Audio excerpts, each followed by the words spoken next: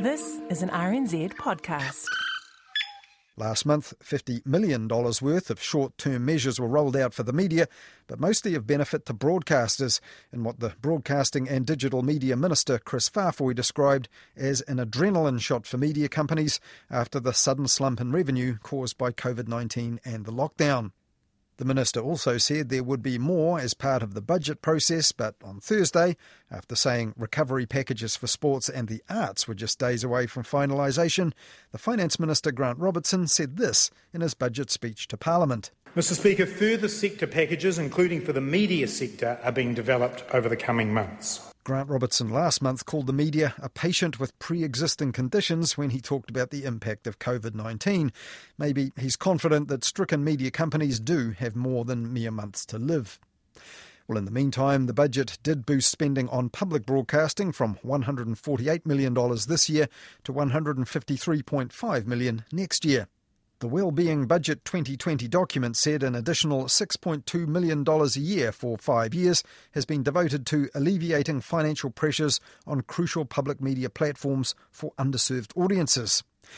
The money will go to the government's broadcasting funding agency New Zealand On Air to support the Pacific Media Network and captioning and audio descriptions for disabled people. And in a statement of its own, New Zealand On Air said it was delighted, and community access radio and student radio will also benefit. But what it described as a timely lifeline for vital public media platforms is smaller than the new sums to be spent on other stuff from the vote for arts, culture and heritage.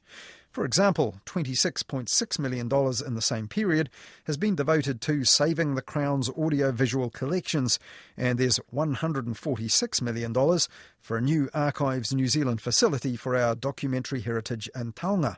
In its roundup of winners and losers from the budget, Stuff's political gallery staff noted that the film industry continues to enjoy the government's favour, with $140 million set aside next year for the Screen Production Grant Subsidies.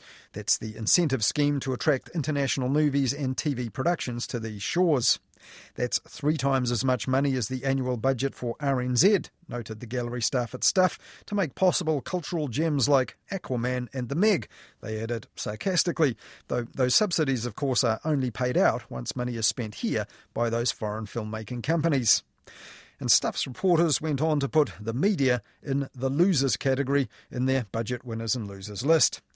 This week we also asked to speak to the Minister of Broadcasting and Digital Media about the government's plans for helping the media financially. His office told us, though, he wasn't available for interview this week, but he did confirm media support will be part of the further wave of initiatives that the Minister of Finance has signalled will follow from Thursday's budget, including a second media support package for longer-term initiatives. But media companies worried right now about their short and medium-term futures will also be concerned about just how long the government's idea of the longer term is.